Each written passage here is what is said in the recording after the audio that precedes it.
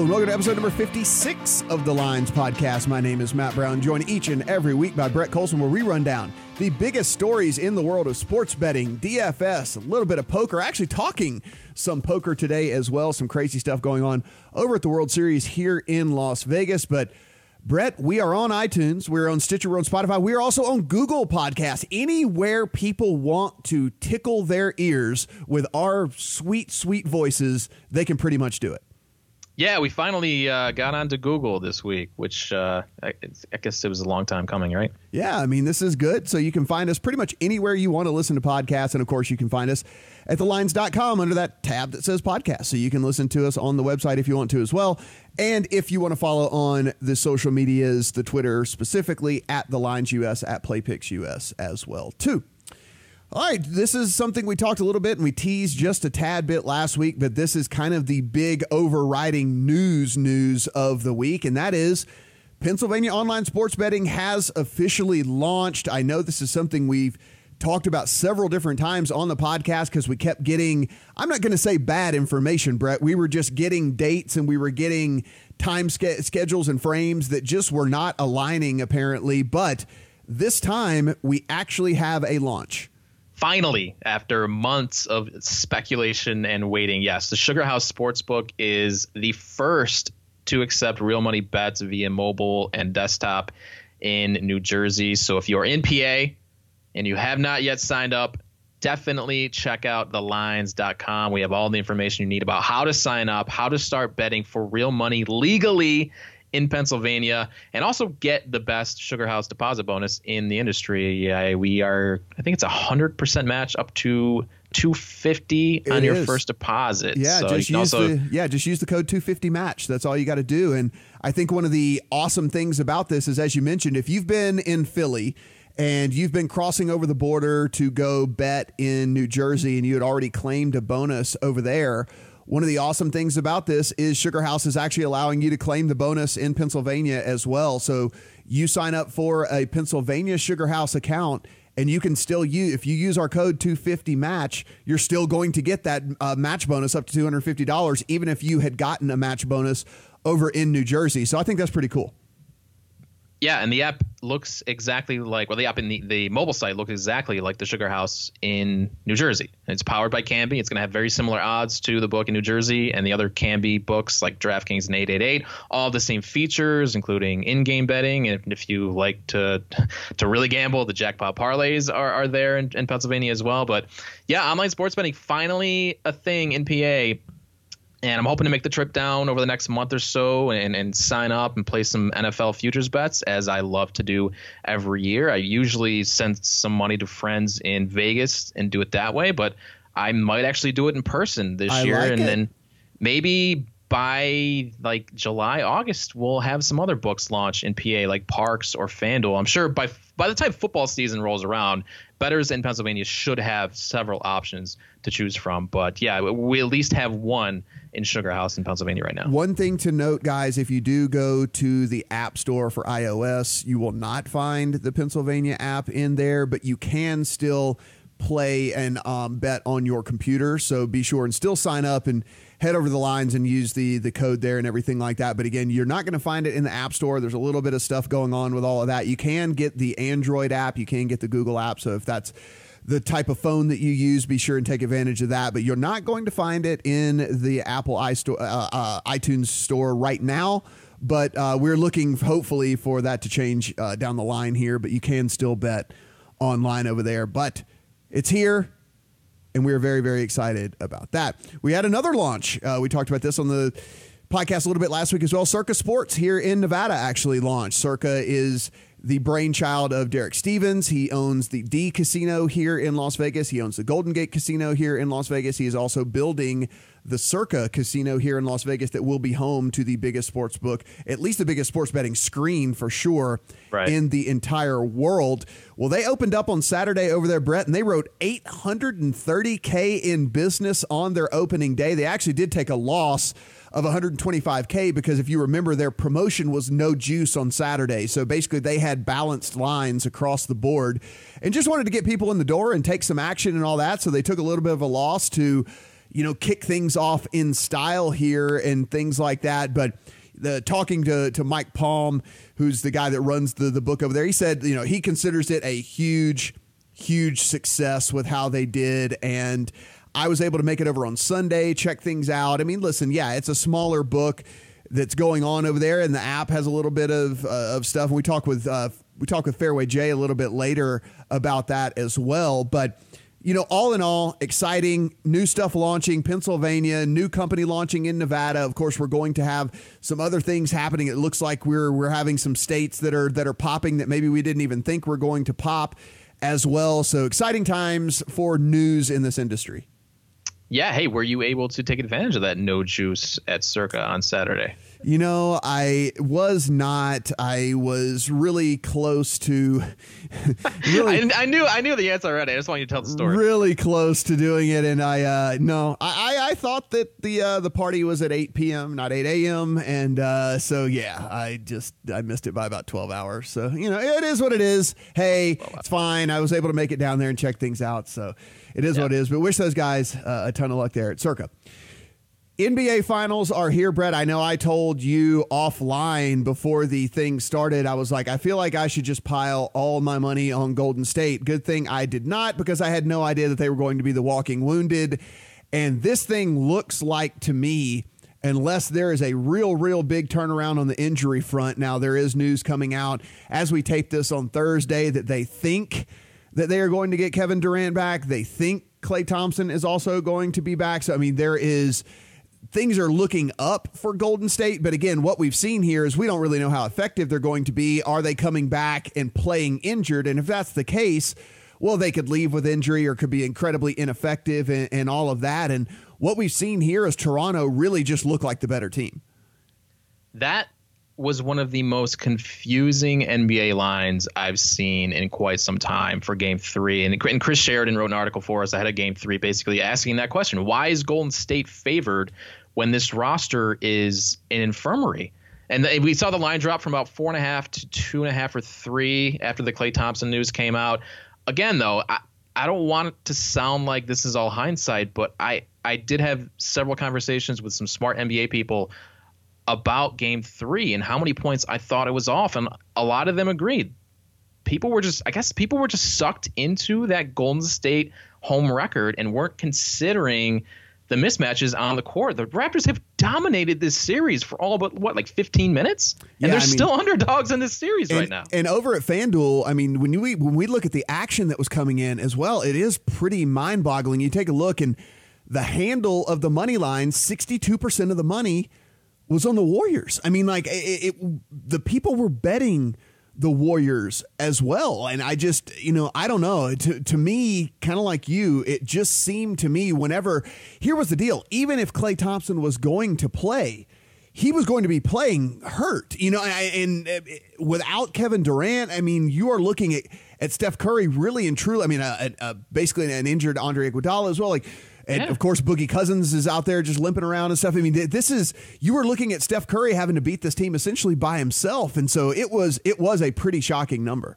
It's really hard to watch a Boogie out there like this because that guy has been dominant for so many years, and he's just kind of plodding around. He was fine in Game 2. He had some very nice moments in Game 2, but he was just plodding around that Wednesday night, and it was tough to watch, and they just got destroyed out there. Yeah, the total number of bets on the spread were actually on the Raptors over at FanDuel, but the money still skewed to the Warriors. 60% of the money was on the Warriors, which is really, really crazy. Now, people did cash in very, very well on this bet. Steph Curry, the over-under for his total points was 32.5, and I imagine as soon as Klay Thompson was announced that he was going to be out, everybody just pounded the over on Steph Curry, knowing that he was going to have to try and do this basically all by himself. 96% of the bets were on the over 32.5, and it got there easily quickly as he goes for 47 points in that game. So well done, 96% of you out there, and the 4% that said under.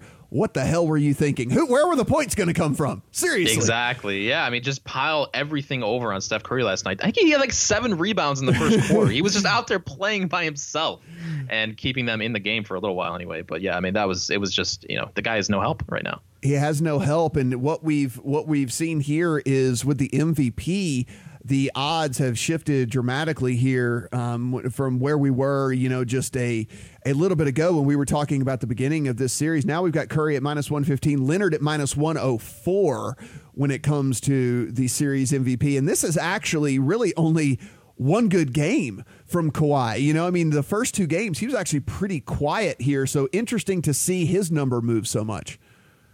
I don't see anybody other than Curry or Kawhi winning at this point, though. I mean, certainly if Golden State comes back and wins the series, Curry's going to get all the recognition for it because he's the only guy that's been playing.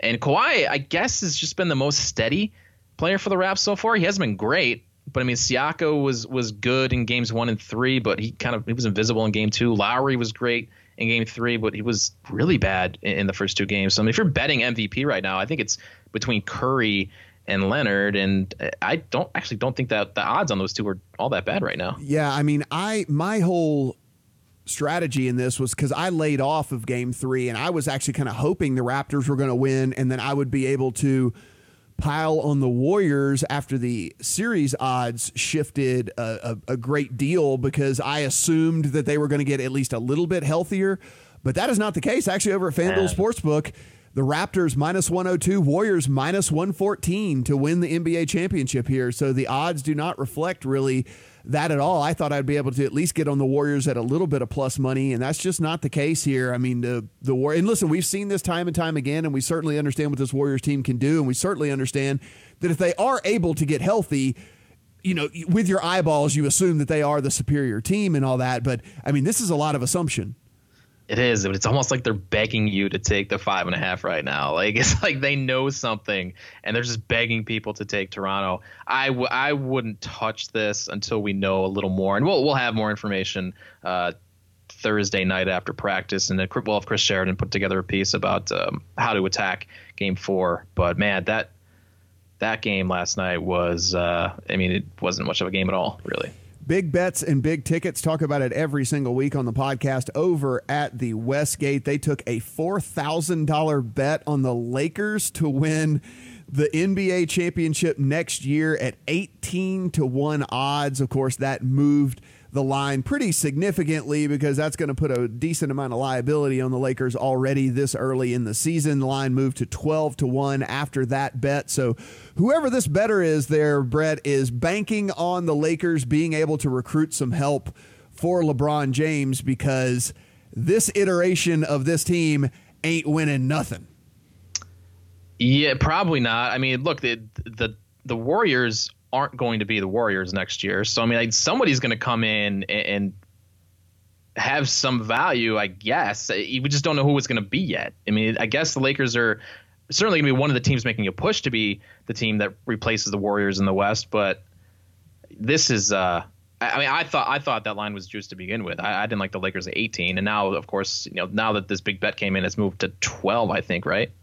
Yeah, moved to 12. And I mean, I can only assume this bettor is assuming that at the end of the day, they are going to be major players and land Anthony Davis. I mean, you just have to assume that that's the assumption, and then probably one more player as well, because there's just some pretty good teams in the East. They're not going anywhere, and then as you mentioned, I mean the Warriors won't be the Warriors per se, but they'll still have Steph. They'll still have Draymond. They're gonna have to look. They're gonna have to get some depth because what we're seeing right now, they cannot win without. When they're 5 deep. That's it right now. Yep, absolutely. So interesting there. Over at the FanDuel Sportsbook at the Meadowlands, guy threw down $25,000 on a 3-leg parlay. That was the Red Sox money line over the Yankees, the Nationals money line over the Reds, and the Warriors money line over the Raptors. And with that $25,000 bet, Brett,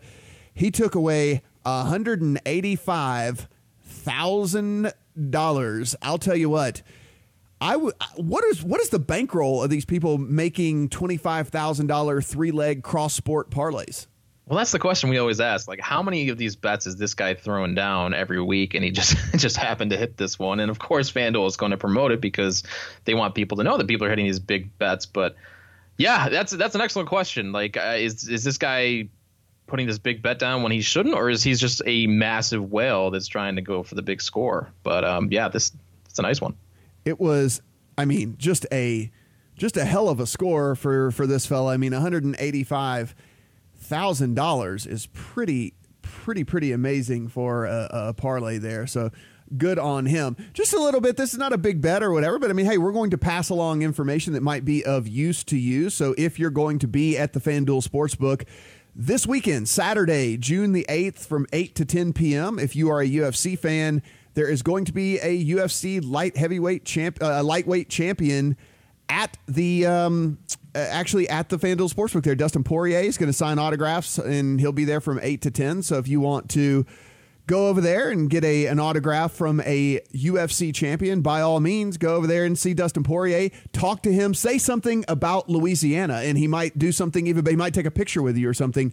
Dustin, a little inside information. Dustin Poirier is from Louisiana, so there's my contribution to you, Brett. I hope somebody takes that information and he gives them something special or whatever. There you go. That's pretty cool. Hey, look, if you're in the Meadowlands on Saturday, look, take in the Belmont. Belmont's at what? Yeah, there you go. 657, somewhere around there, right after the race.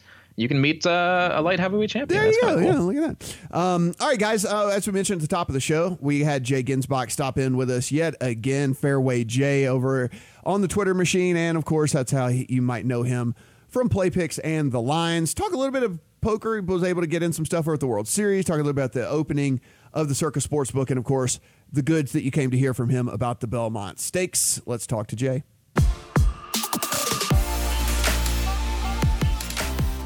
Welcoming back to the show, Jay Ginsbach. You know him better as Fairway Jay. You've seen his work on the Lines. You've seen his work on Play Picks. Jay, thanks so much for coming back with us this time, and this time not having to do it from a Starbucks. Ready to go, guys. Glad to be on the tee with you again. So before we get into what we really want to talk about here in the Belmont and how to take a look at all of that, I know you made it down to the Rio. You were able to take in some poker, and one of the most crazy ideas that the WSOP has come up with, and it turned out to be I think from their aspect, a massive success, the biggest live poker tournament in the history of live poker tournaments. But you did play the Big 50. Talk a little bit about that and how that went down. Yeah, the Big 50 or the Big 50 event was came up with the direction with the 50th anniversary. And I think from their perspective, you agree that it's been a pretty big success. The numbers were over 28,371 to be exact. They paid out 15% of the field, so over 4,200 were paid. I did plan it, and I made it into day three. Midway through day three, I went out, a little over 1,000 players left.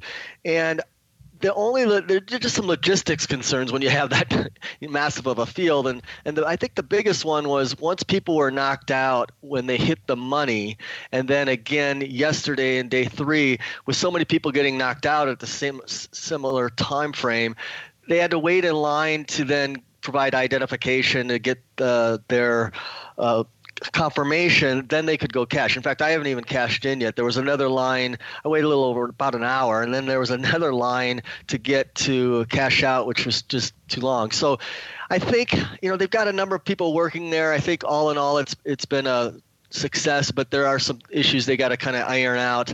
And they also, I don't think, had enough poker chips, believe it or not. There were some mixed colors with different colored chips, same 5,000 denomination, for example, at different colors. And it was a little confusing at times for not only the players but the dealers. But I think all in all, this one's God, it's a huge number of players to get through and have participate. And I think it's good for poker when you can include now this year a record 11 events of $1,000 entry or less. 6 of those are live and the others are online. So I think they're bringing more affordability for the consumer and the popularity of poker. Well, that's what I wanted to ask you about. These tournaments at the World Series of Poker, the buy-ins keep getting smaller and smaller every year, which attracts more players into the building. But you can certainly make the argument that it also harms some of the other tournaments going on at the same time. We saw that this week with all the delays in the other tournaments because of the payout backups. Do you feel like these gimmick events are good or bad for the long-term health of the WSOP? There's definitely crossover with now having this many events. I think an event, a few at the $400 or $500 level is fine, and I believe, and if you ask the professionals that really play at the top end, they're probably going to say no. But I believe for poker as a whole, you're encouraging popularity. And people to be involved for the city of Las Vegas benefits. There's so many other tournaments going on at a number of other hotel casinos as well that benefit with their turnouts because more players are in town. So I think it's overall a win-win. But I think if you did ask the top professionals who play in a number of events, that the fact that there's going to be a little more waiting, that there's going to be some crossover, there's more people in all these rooms, and a little more congestion, that they might prefer not to have that. But we'll see. It may not be at the Rio for years ahead. There's other options coming, potentially being announced in the future as well. Yeah, it was. I think whenever you kind of look at it, I mean, I know a lot of these guys don't really care that the Rio and the Caesars and everything is trying to make a profit with all this, but at the end of the day, it is a business venture for them, and so getting more asses in the seats is certainly better for them. More people in hotel rooms, more people buying food, buying drinks, all the things like that. So, at the end of the day, they are accomplishing, I think, what they set out to accomplish. Now, another one of the things going on here was this past Saturday, the opening of the Circa Sportsbook. I was actually a little bit confused. I thought it was 8 p.m., not 8 a.m., and so I didn't make it down on Saturday. I didn't get down there until Sunday, but you were there on Saturday, so how was the opening? Yeah, I talked to Derek Stevens and Mike Palm, and Derek, a lot of Las Vegas regulars down there, including sportsbook directors, operators, supervisors, and certainly some of the big gamblers as well. And they had some high limits on soccer, and they had even money lines on Major League Baseball. So I think. I think with a new operator, there's encouragement there. Derek's taking I don't think a chance. I think he just is involved in the sports industry and the business of wanting to promote. And he's also got an interest in VSiN and does some crossover there. The new venue that'll be at the Circa in 2020 is going to have apparently the world's largest sports book, it looks like, in a 3-level where they'll have additional radio and studios and such. But I think this opening was good and a success overall.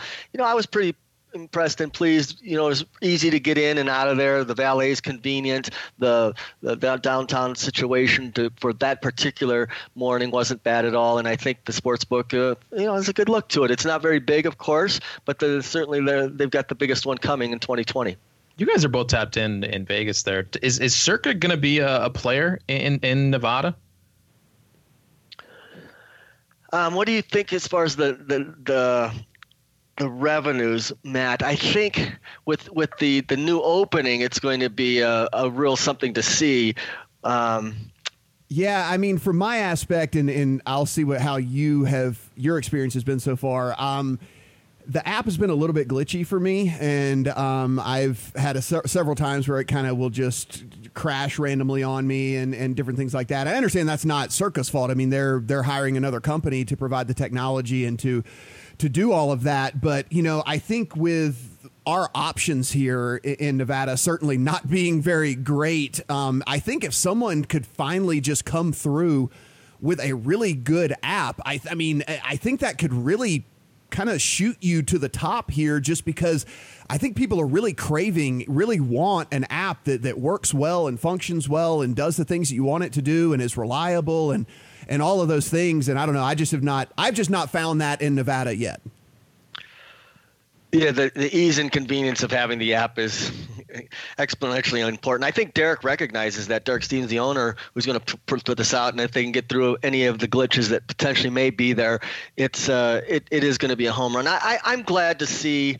We'll see how they operate. He says he's going to take major limits, and I think for most players, they want to know that they're going to get paid. I'm disappointed in a few things with regards to like a CG Tech, formerly Cantor, where they're in a sense kind of screwing over customers with some of the payouts that happen and the parlays. And then you've got all the venues that continue to support that. I mean, they're leasing space in there, so it obviously must be about money and revenue they're bringing in, because I want to see some operators that are maybe a little smaller. There's a TI or Treasure Island is just a one operation, as is Wynn. And I think Circa has an opportunity to make a statement here with as a small operator that can do it the right way and take some good limits. Definitely. I agree with that as well. I mean, listen, I'm certainly rooting rooting for them because coming into the market, and I mean, it's the first new actual entity in over 5 years to get going here. And so I'm certainly rooting for those guys. I've done some business with Derek in the past. And like you said, he's a very big sports betting advocate, of course, with his stuff with VSiN as well. And I'm rooting for these guys a ton here. But one of the reasons we have you on here is your expertise in horse racing. And of course, we do have the Belmont Stakes coming up here. I hope that people are going to be paying attention. Before we get into your thoughts on it, what's the buzz been on your end? I mean, you're a little bit more tapped into this than we are. Is there buzz outside of the people who are kind of hardcore into horse racing? I think because a little more promotion and marketing, and the Triple Crown certainly is going to bring the extra incentive. But the racing day itself is huge at Belmont. It's just not the Belmont Stakes. It's a huge day of racing. The Belmont Festival goes on, and from Friday through the weekend, it's a big time and promotion to be able to have that level of racing in events. The Belmont Stakes, of course, when it has a Triple Crown, as it did in 2015 and 17 with the winners, but also back in 2014 when California Chrome was running for the Triple Crown and came up short, they were setting, handle records that were only matched now last in 2018, coming close to the all-time handle. This year they won't, bring that kind of betting interest, but as a Triple Crown race, it's certainly going to draw. And you have the Preakness winner, War of Will, in here. You have one of the top 3 favorites from the Kentucky Derby who finished third, Tacticus, and those two are the prohibitive favorites breaking from the outside. And I think, the difference in this race, of course, is none of these horses have ever run a mile and a half. It's the test of a champion, and when you have some newer horses or new shooters coming in that aren't as familiar for most of the racing fans, it offers an opportunity for maybe a decent payday as well if we can get outside of a favorite. But I think Tacticus is definitely going to be in there this Saturday. Yeah, I know you're a big fan of Tacitus going into the Derby 9-5 here. Lined up next to War of Will on the outside going into the Belmont here. What do you think about the two frontrunners and the positions they're in at the start?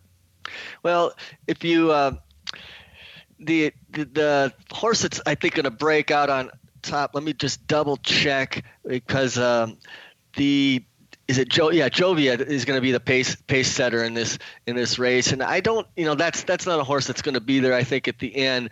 But there's going to be the stalkers and the pressers that are going to be able to. The key, of course, with these races and at this distance is to have reserve and energy and not certainly use it in the first half or 3/4 of the race. And the long shots that I'm looking at, and I think you always have to consider, is Todd Fletcher's. Obviously, this is home track, and this is where he's excelled. He's had 3 Belmont wins, but 7 seconds, 4 thirds, and 35 starters overall. And he's got Spinoff in here, who is going to be one of the pressers, and Intrepid Heart, who will be just off the pace, possibly pressing as well. And I think for value perspective, those two are definitely some to consider in this particular race. So I'm guessing those are two of the best bets you just sent me for your article at Play Picks. I have not looked at them yet. Give me some of your best bets. Are you looking at the favorites here, or do you see a long shot coming through like we saw at the Derby? Well, I had War of Will in the Preakness, but I'm not playing him here. So I definitely think you have to include Tacitus on top, and he's the one to beat. I think forget the favorite. He's the best bred. This is a Tappet colt. Tappet sired colts by Tappet have won 3 of the last 5. Tappet was the last in 2017. But Tacitus if you saw his Derby run, he was set back a little bit. He was having mud kicked in his face early in the race and then started to make his route. But there's so much traffic, he had a little tough time coming through the Derby field around the turn. But he was moving late, had a good gallop out, and I think he's definitely one you want to consider for the win. Now, there's not the value on him, certainly. Maybe he goes off even at even odds or just above come race time. But when you start to include some of the long shots in your exotic plays or exactas and trifectas, like Intrepid Heart, Spinoff, potentially a Sir Winston, who's a deep closer, who could come in, definitely bred for the distance as well. That's where you have to consider. And you have to be willing to throw some of these out. If it's both favorites and that's what you consider, then that's what you do. But I'm not going to have War of Will in the win spot this week. And I think you have to look at some of these that are going to be available. Things as well to consider are the type of races. You had Spinoff, who was second in the Louisiana Derby, broke way from the outside in the Kentucky Derby and just never got a good trip. You have to kind of throw that race out. And then Intrepid Heart had a really bad start in the Peter Pan. He basically gave 3 lengths to the starters when he was stumbled at the start, and then still came back to run pretty well. And Todd Fletcher, again, the trainer of both of those, and is high on really each of them. So they're training pretty well coming in, and those are longer shots that you can consider as potential paydays. So I was really sad to see we were not getting Bodie Express this weekend. What is Bodie Express doing this weekend? Not running here, that's for sure. Oh man, I really wish he was here. Now, Jay, for people who out there who are not really hardcore bettors here when it comes to horses, what do you kind of recommend when it comes to adding a little juice to these races, and what's the most fun type of bets? Would you say for like a completely recreational bettor, throw a few exacta boxes together, or throw a few trifecta boxes together, or just bet some long shots to win or something? What have you seen that kind of really produces the most joy for people who are not going to really invest a ton of time in research here? They're not really going to invest a bunch of money into it. What's kind of the best way to go about this from a betting standpoint? I think you point out a couple good things, Matt. First of all, most of the people that are betting are probably doing it recreationally. They don't have time to study, and frankly, neither do I much. So I'm hooked in pretty well with a lot of people in horse racing, which it's such a tough game to beat with the takeout and such. But I get information provided to me and some of the reports, and I just kind of follow some of the how the horses are doing. I don't study past the form. I don't have time to do that, but I have a lot of insight, and then I take a look at the horses when I'm providing some information at different sites and writing up what I think. And the thing about the betting that I found is I don't like to really box as much unless I really can narrow in on a couple keys. I rather key horses, meaning I'll take a Tacitus and put them on top, and then take 2 or 3 in the second spot of a trifecta, and 3 to 5. In the Derby 2 years ago, I just pulled my hair out when I had the winner on top, always dreaming, and like 9 in second and 9 in third, and left off the one horse out of the second spot, but had him in the third. And it was, instead of a $40 ticket to spend $45, I missed a shot at a $4,000 payoff. And so I think you want to isolate, when you isolate 1 or 2 horses on top, and then you can add more if you're doing trifectas or perchance superfectas, which are, or super high fives. I think they're very difficult to hit. But I think, if you're on a $30, $50, even $100 budget, there's ways to do that still, and you get more bang for your buck if you can keep particular horses on top rather than boxing. Here's a question I have, because I have just started getting into horse betting, just working in the industry. Is it worth targeting horses that aren't being bet on? We're seeing their odds continue to drop and drop. That's because of the pari-mutuel system, right? Are we looking for horses that open at, say, a 15 and have dropped to a 25 or 30? Well, that was the case in the Derby with Country House. And, right. Country House just got let go. It's such a – again, there's a lot of remember, if you've got recreational bettors or the public putting a lot of money into the pools, they're following what the media is pointing out. And those are the horses that were winning. Country House had run third in the Arkansas Derby and was one that had run well on an off track. And no question, he was let go at ridiculously long odds in that race. And so there is an example. You can find him. You won't find that kind of return in a 10-horse field versus 14 or 15, or in the Derby case 20. But I think that the horses here, like Bourbon War was kind of the wise guy's choice in the Preakness. He got bet down, and he might certainly get let go a little higher in this race. He's still not one I'm quite as confident in, but I think the horse that's going to take money that will be an underlay and not as good a value is Master Fencer, the Japanese horse that is not as good as Lonnie, the Japanese horse Lonnie that was here years ago and finished, I think, third in the Belmont. This isn't as good a horse, whereas I think Sir Winston has more stronger, deeper pedigree and can come a little deep from the back and be a little better value horse. But I still think Spinoff or Intrepid Heart with Todd Fletcher, just you can't ignore a trainer who's had such success and points to this race and how he prepares his horses. And if he's got the distance and the pedigree, those two I unfortunately think will get bet down a little bit, but still offer up some value, whereas even my winner, Tacitus, probably won't have much value. And I think War of Will is the one we're going to try to beat here as one of the favorites.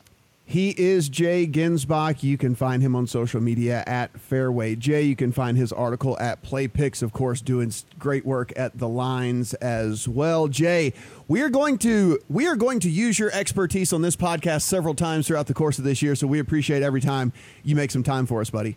Look forward to it, guys. Enjoy the weekend, and talk to you again next week. U.S. Open coming up.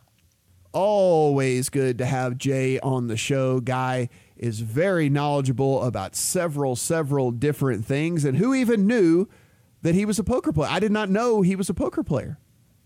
Yeah, he wrote a few poker articles for me last year, so I knew he was. I know he's been covering it for many years. He's been at the World Series for, I don't even know, probably longer than I have, which is a long time. So, this guy knows a lot about a lot in the world of gambling, poker, golf, horses, which is great because I don't know anything about horses, and he's our go-to there. So, great to have Jay on again. Yeah, as we mentioned, the WSOP Big 50 was the biggest poker tournament in history, 28,371 entries, $13.5 million prize pool on a $500 buy-in, Brett. So a $500 buy-in generating a $13.5 million prize pool. They followed it up with event number 9, which was a $600 no-limit deep stack event. They had 6,150 people play in that one for a $3.22 million prize pool. First place in this $600 buy-in event is going to walk away with $398,000, nearly $400K on a $600 buy-in here. So I think, as we alluded to in that interview, not only with the Big 50 with that $500 buy-in, but you see they follow it right up with a $600 buy-in that draws 6,150 people. I understand if you're up there playing 10Ks and 25K buy-ins and stuff, how it can be a little bit of annoying for there to be just so many people around all the time and all that. But this is a business. These guys are trying to make money. This is a weird time for the World Series. There's all these rumors that maybe the Rio is going to get sold. Maybe this thing is going to relocate to the Strip somewhere. All kinds of rumors and things going around. And, they're trying to draw more people, get more people interested. And frankly, you and I got into the poker industry when it really had started to boom and it was kind of at its peak and all of that.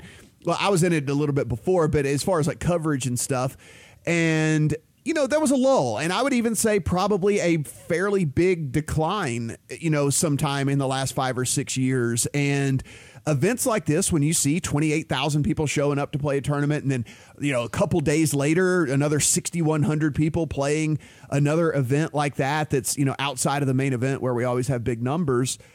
I just think that maybe, at least in the short term, maybe you don't have to do this forever, but at least in the short term, getting more people back interested in poker, getting more people playing poker, getting more people into Vegas, into the, wherever it is, if it is the Rio, if it's, at Caesar, if the Link, wherever in the hell it might be, getting more people in the door.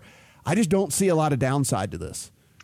Yeah, they went hard to start out this series. With these two low buy-in events, and the $500 had no rake. You put no rake on a poker tournament, people are going to show up in droves. And I don't think the WSOP was prepared for this turnout either. I'm sitting back from afar, but I'm seeing reports of players urinating in the parking lot because of long lines in the bathrooms. Players being forced to play in like storage closets and empty bowling alleys because of space problems. Jay talked about them having to use different chips for the same denomination. So, certainly some logistical issues. And there were people who were angry that they came out to Vegas and were seated in some random vacated room in the Rio instead of, in the Amazon room where there's so much history. And, that's what you go out to play for. Yeah. But there are also a lot of people who were just happy to be a part of history. This was the biggest tournament ever. And just to say that you were part of that is pretty cool. I think whenever you talk about not being prepared, I think you could probably get that just in the guarantee, right? So they guaranteed $5 million in this tournament, and they ended up with a $13.5 million prize pool. To get that $5 million, obviously you only needed 10,000 entries. They got 28,371. So they literally more than doubled what they would have needed to make that guarantee. So I think that they undershot what this was actually going to be. And, look, I guess it's better to undershoot than overshoot when it comes to that. I mean, I guess you would have hated to had to pay out of pocket on that guarantee or something like that. But I think they know what they're up to now, what they're into now, and I'm sure we'll see a bigger guarantee next year. I'm sure we'll see some different layouts and some different things. And I mean, again, when you follow it up with a $600 event that draws another 6,150 people, I just don't think this is going away, and I understand the frustrations for some of the higher limit players and all that, but I think what they've got to understand, Brett, and look, I understand, I get when it's your livelihood and your living that you really are, feel like you're the center of the universe and when it comes to all this, but at the end of the day, they're the vast minority, they're just the vast minority when it comes to this. And 99.5, probably more, probably 99.8% of every person that registers for a tournament for the World Series of Poker is some level of amateur, some level of novice. And some of these people have never even played in a big poker tournament before in their entire life. And so the World Series just has to accommodate those people. Yeah. And staying on that, did you see what they did with the prize pool? There was $1 million guaranteed for first place. They basically kept that there and paid out, and they didn't gave pay increases to like second, third, fourth. So they basically just flattened the payout so that more people got paid and paid more instead of just increasing the first place money and going after that huge top payout. I thought that was fantastic and something we've been talking about with these football handicapping contests too. Bring people back, give them a story to tell. They cashed in the biggest tournament ever, and they will come back. Yeah, so I agree. Great job to the WSOP there. 100%. Another big sporting event going on right now, guys, the French Open. And the reason we bring up tennis here, I know a lot of you guys probably don't bet tennis here, but we do have two of the very premier names in all of the sport playing against each other, and a third that is still in the tournament here whenever we take a look at it. Roger Federer and Rafael Nadal are meeting up in the semifinals of the French Open, and Nadal, with his dominance on clay, comes in at minus 800 over Roger Federer, who is a plus 550 underdog in this. Now, if you want to bet this, you're going to need to bet this pretty much as soon as you hear this podcast, because it does happen kind of in the middle of the night on Friday. So something you're going to middle of the morning, I should say, on Friday morning. So certainly something you're going to need to bet as you hear this, if you want to get down maybe a little bit of money on Federer. Listen, I understand, Brett. I get these odds. Nadal has just been such an incredibly dominant player on clay, and his style suits clay so well. And he has really and truly just owned Roger Federer on this surface. And so while the odds seem crazy because you just know how good Roger Federer is, they're probably about right. Yeah, I mean, just looking at it, I haven't followed tennis at all this year. So just looking at it, it's shocking to see Federer at plus 550 in a match. But yeah, like you said, Nadal, I mean, this is his surface. And what's Federer been up to this year? I mean, he's obviously in the semifinals here, but I mean, what's his track record? Is he dropping off at all? No. I mean, he's still at the top here. I mean, he is one of the 4 best players in the world right now. And that third guy I was talking about, Novak Djokovic, still in this tournament. He's going to face Dominic Thiem. He is a minus 210 favorite over Thiem, who comes back at 172 for you there. So you're going to get a premier final here no matter what, because you're either going to have Nadal or Federer in the final. You're most likely going to have Djokovic, even if not Dominic Thiem, very much a up and coming superstar in tennis. And so it's going to be at least one superstar, maybe 2 superstars in the final here of the French Open. But again, if you want to get those bets in on this, you're going to need to do it as you're listening here, because that thing is going to happen in the middle of the night. So you don't want to have to deal with all that. What's the Nadal line against Djokovic for Sunday? I would guess he's going to be minus 5, probably. Wow. Minus 5, maybe minus 450, something like that. He's just that guy. He's just that good on clay. He's just that dominant on clay. Yeah. He's just that dominant. It could not suit his style. I mean, like, he'll sit and rally with you forever. He gets to everything. I mean, it slows the ball down, obviously, the clay, so he can get to even more stuff. It's just really and truly, he'll grind you down. Nadal just built for clay. Let's take a look at this as we close things out here, Brett. Why don't you tell everyone about this article that came up on The Ringer? It started making the rounds across sports betting Twitter. Certainly made it into our Slack chat and with our company. they wrote about, a trip to New Jersey and what they kind of found when it comes to sports betting in New Jersey. Yeah, this writer for The Ringer followed around a sports bettor who's known as Spanky. I can't remember his real name, but he's certainly one of the more well-known bettors, especially in the East Coast. High stakes bettor for a long time, both in Vegas and New Jersey, and basically just followed him around. And what Spanky, I feel like what he wanted to show here is that sportsbooks are not treating professionals and casual bettors fairly. That's certainly my biggest takeaway, is that Spanky wanted to tell his story about how difficult it is now for professional sports bettors in this new world of online gaming with these upstart companies like DraftKings and FanDuel. And even William Hill's been around for a long time, but just the European influence here on the U.S. There was a lot of positive feedback on this article, and it was very well written. The author is clearly a talented storyteller, and it was an entertaining read just because of his abilities there. But the tone and the way the characters like Spanky were painted, that's the problem I have with these articles. I feel like we keep hearing about these sob stories of the old school professional sports bettor not getting the limits they feel they deserve at these books. And it's lunacy to me. Yeah, so if you're looking for this article and you want to read it for yourself, it is at theringer.com. It is called Requiem for a Sports Bettor, just to kind of give you a real quick synopsis here. It says gambling on sports has never been more high stakes or more accessible, but with the invasion of Europe-based companies in the game, the pros are feeling squeezed and routinely getting banned from plying their trade. Is this the end of the professional sports bettor? I mean, the answer is quite simply no, Brett. I mean, at the end of the day, you're still going to be able to make bets. I think a lot of these guys are I certainly know this just from personal experience and from anecdotally talking to people. A lot of people throw around like banned. A lot of these guys aren't necessarily getting banned; they're getting limited. And then when you get limited, you kind of start looking at other places and stuff like that because you're trying to get down on certain limits and however it might be. I mean, I get limited in Vegas here, especially in game.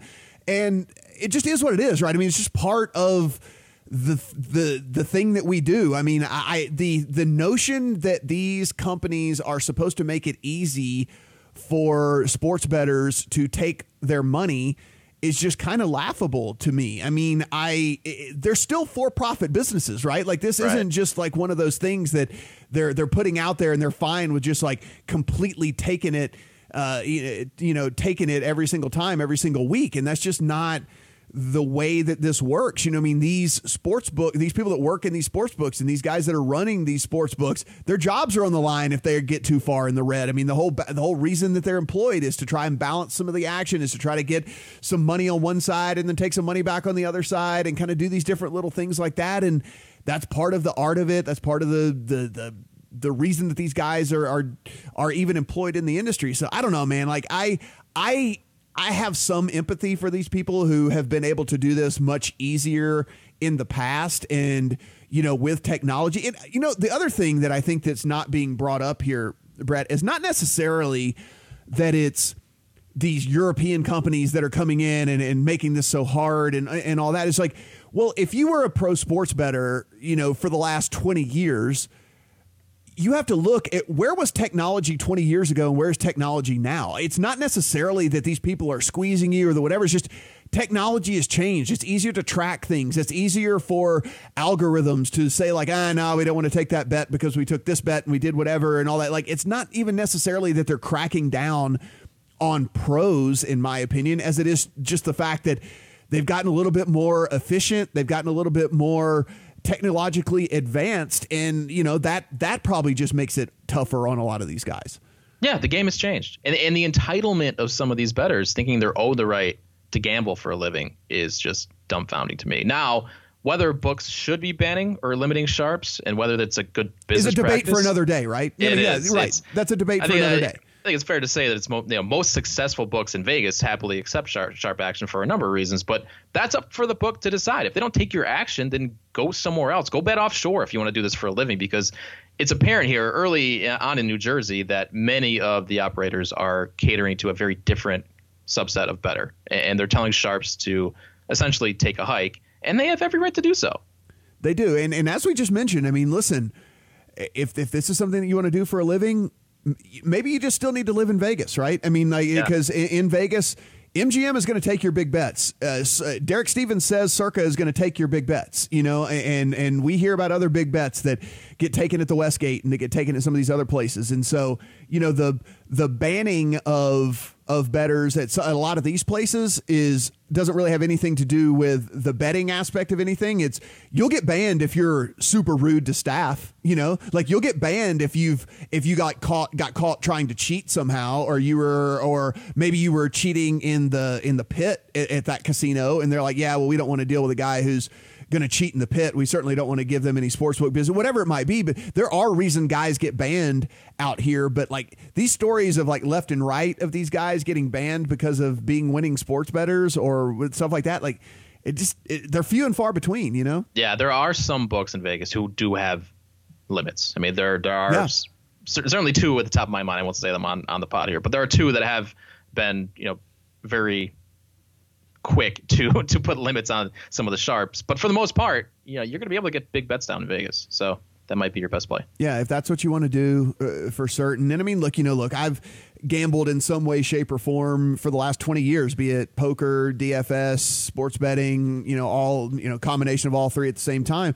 And I really have never expected anything from any of these providers other than just a fair game. And that typically goes back to the online poker days where a lot of these companies were kind of fly-by-night companies and certainly had questionable business practices, to say the least. And from the DFS side of things, there was a couple of different companies that had to get bailed out because they had bad business practices as well. But by and large, the DFS industry got it right. I mean, there were, like I said, there were a couple of different companies who had, some pretty bad dealings going on and stuff and not being able to pay out and things like that. But certainly not near as many as the online poker industry. And then as we're talking about this sports betting stuff, I would be dumbfounded. I would be shocked if we ever hear any kind of story like anything that we heard in the poker and DFS industry, because it's just so regulated and so many licenses and so whatever. Like, if anything, sports betting is the safest and best when it comes to all of these different forms of things. People need to remember that when PokerStars and Full Tilt were operating, they were offshore sites. They were not regulated like these sports betting sites like DraftKings and FanDuel are going to be regulated. So it's a very, very different game. So the comparisons just aren't there. Yeah, so if you want to check that article out, it is at theringer.com and take a look at it over there. All right, Brett, as usual, what do we got coming on at the lines and what do we have coming on at PlayPicks? Well, certainly if you want to bet the Belmont Stakes this week, we've got a lot of good content from our buddy Jay looking ahead to looking ahead to the race on Saturday. Also at PlayPicks, he's got his 5 best bets over there. And next week, we've got the U.S. Open, a lot of content coming up, along with much more on the NBA Finals. Look for a piece ahead of Game 4. Once they get through practices tonight, we'll have a lot more information about who's going to be playing. Right now, I mean, it's just I don't know how you can place a bet on this game right now because we just don't know what it's going to look like. We'll have more information on that probably around the same time this podcast goes live. So look for that on thelines.com. As we mentioned, iTunes, Stitcher, Spotify, and Google Podcasts, all of the places that you listen to your podcast. Please go in, please subscribe, please rate, please review. Let us know what you think about things at The Lines US on Twitter, at PlayPicksUS on Twitter if you want to follow Brett. You can get him at Brett Colson. You can follow me at Matt Brown M2. For Brett, I'm Matt. Talk to you guys next week.